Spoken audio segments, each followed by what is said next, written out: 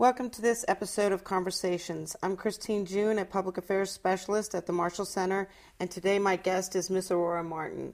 Ms. Martin is the Senior Advisor with the International Relations Department of the Ministry of Labor, Family, and Social Affairs, National Agency for Equal Opportunities in Bucharest, and she is also a Marshall Center alumna.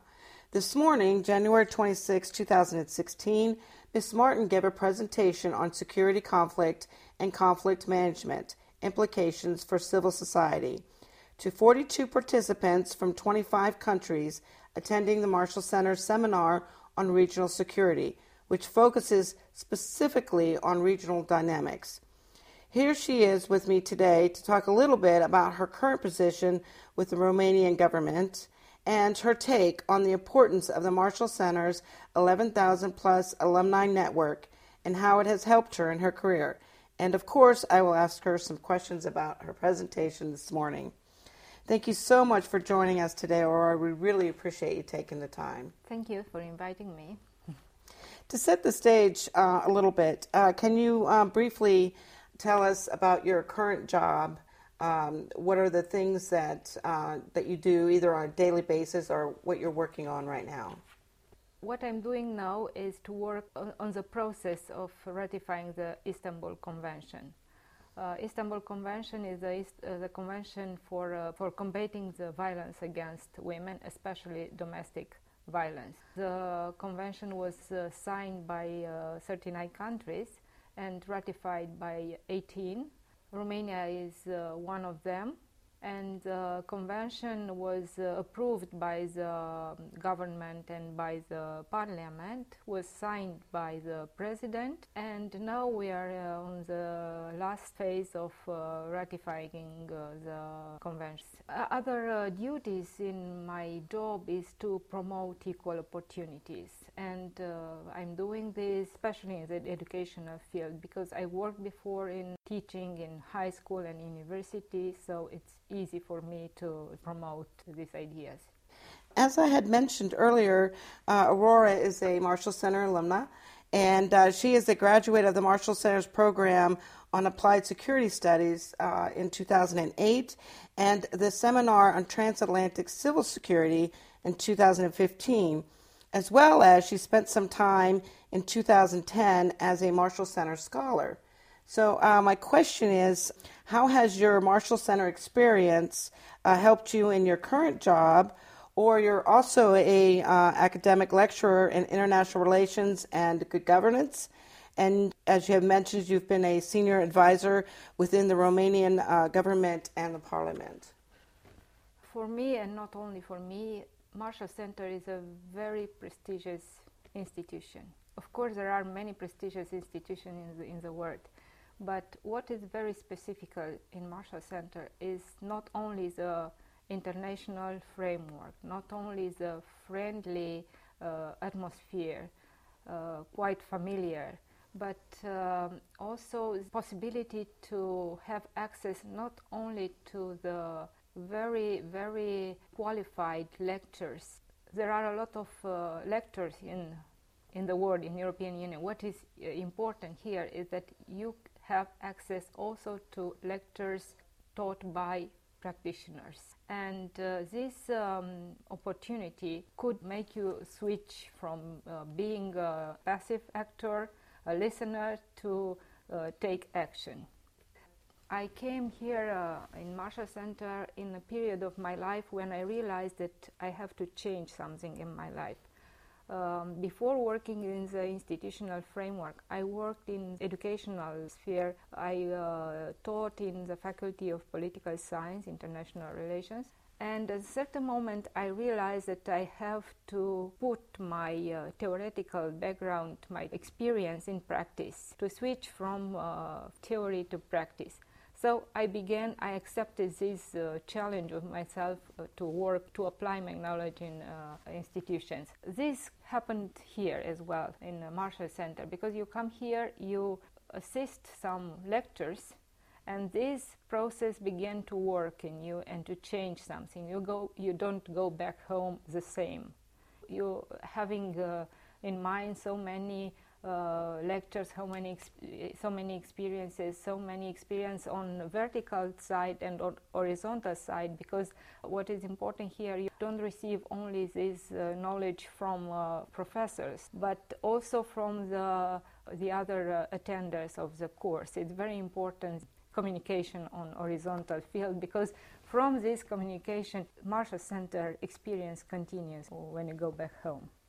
And that's my next question regarding the alumni. The Marshall Center has an 11,000 plus alumni network, and we are very interested to find out from you if you have ever collaborated with an alumni or maybe a fellow classmate when you were here, instructors or any other contacts from the Marshall Center.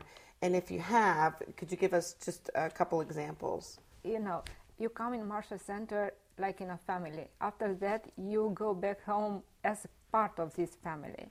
So you feel it's natural to keep this connection, not only with professor, but also with the other people, because living here together for 3 months, as my past was, certain connections, certain strong connections. They remain. Remain, yes.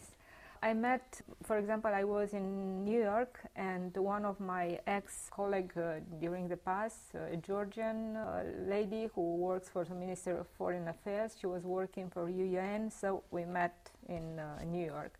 Then I was in Georgia, I met somebody there. I was invited for a lecture in the University of Belgrade. One of the students who is here for the course now, Anna from Belgrade, she came to see me. So of course Facebook helped us a lot, but also the global network is very useful to know each other about our involvement, our how we develop ourselves. Did you ever contact an alumni if you had? For instance, if something at work, if you had needed to know about some other country, how they do it, some kind of security issue or women's issue, has that ever happened where you just, called somebody up from the alumni network and asked for their assistance answering a question or anything like that? Yes, for example, for Georgia, I was invited to help the Georgian government to work for free visa. And I asked for help for my Georgian friends from Marshall Center, of course. And not only with colleagues from other countries, but also inside the country, we are a Marshall Center community. And my colleagues who were here with me in past, one of them is one of my best friends. We are helping each other in daily life. We work together, we collaborate for different articles, for different sessions, different conferences. Moreover, we have a very strong association, George C. Marshall Association of Romania. We organize annually a regional conference. So it's a very diverse connection, because every year there are other members who brings new Marshall Centers alumni from different parts of the world. With the association, we have a annual regional meeting, but we also have every month one meeting of the association. We invite somebody to talk, we choose a topic, and we want to talk, to share experience, to comment. For example, next month we shall have a meeting on the topic of refugees in European Union and in Romania, because we are preparing for receiving the first wave of migrants, and the opinions are contradictory. What is important is that people who are Marshall Center alumni and participate to these meetings, they go in their organization, in their institution, and share these ideas. So it's like a laboratory where we prepare some ideas. Some of them work in media, in TV. So the ideas are spreading in society. And okay. This is also the role of Marshall Center, to prepare something here and to deliver it in our societies. Okay.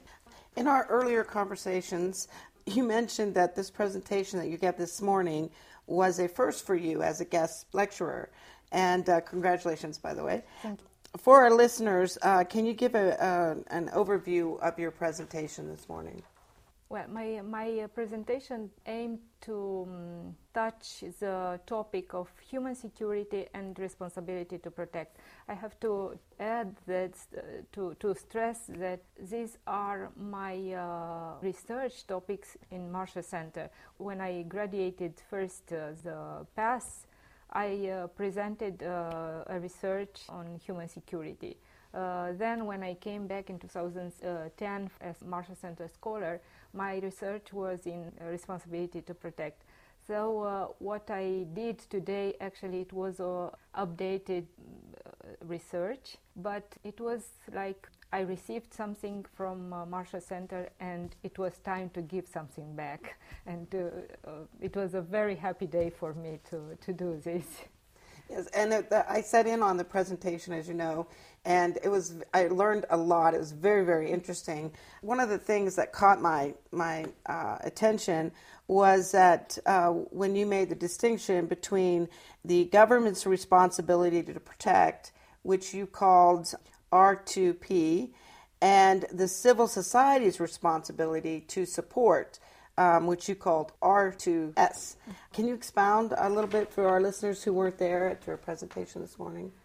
The responsibility, they meet in the same point, but they come from different areas. The responsibility to protect is when a country, a state, a nation, a government is not able or is not willing to protect its own citizens, then the Security Council has the duty to intervene. So it's a question of sovereignty. That's why the concept of responsibility was so much debated, because it's an issue of sovereignty. When it's time to intervene in a country where the government doesn't protect its own citizen. I told at the beginning of the presentation, in the last 100 years, more citizens have been killed by their own governments than by foreign armies. This is a click. It has to make a click. We have to intervene. But to intervene is a matter of sovereignty. That's why so many debates related to this concept of responsibility to protect. Because if the state is not able or not willing to protect, so is the duty of Council of Security of the United Nations to take action. And it's not always easy.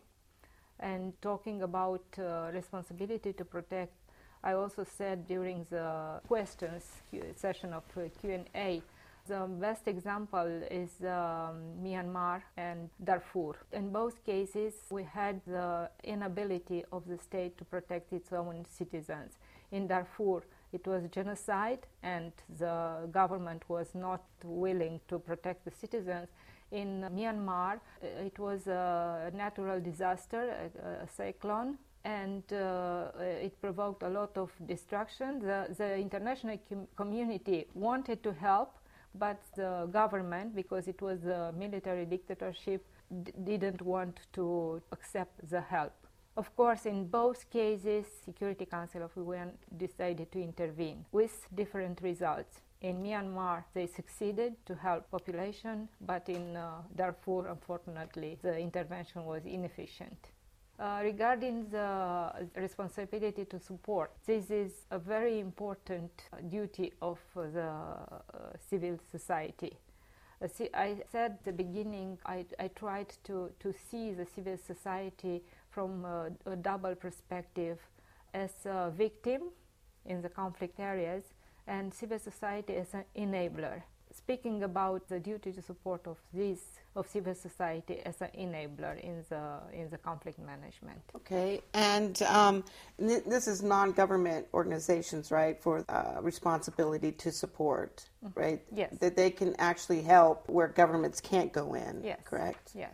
The other point of your presentation that I really found interesting was the importance that you put on the role of women and even children in peace and security. I think our listeners would be interested in that as well. Can you explain why you felt that it was important to include that aspect in your presentation? Women need protection, especially in conflict framework, because in conflict framework, women, when we talk about displacement of population, women not only face the usual dangers in these conditions, but they also are exposed to sexual traffic, to sexual violence, to forced abortion, to sterilization, to slavery, to...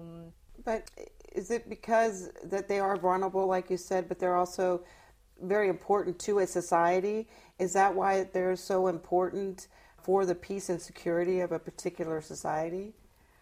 They are important for peace and security. There are some resolution 1325, the first resolution. There are other connected resolution which stressed this role of women in the process of peace and security. What is interesting is that this resolution was approved in 2000, so late in our history if we look back at and how much injustice women suffered before.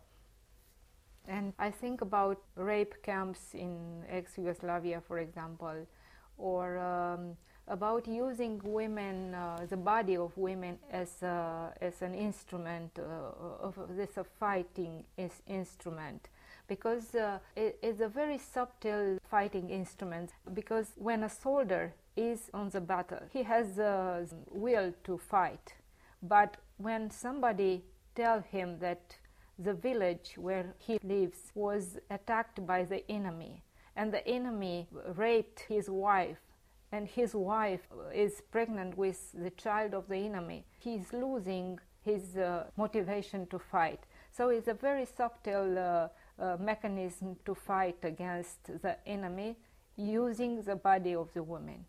Oh, I see. Because, and then you also brought up the fact like sex slaves and things like that, that it's even more common now to use those kind of things. All right, so thank you so much for joining us. That's all we had that time for today.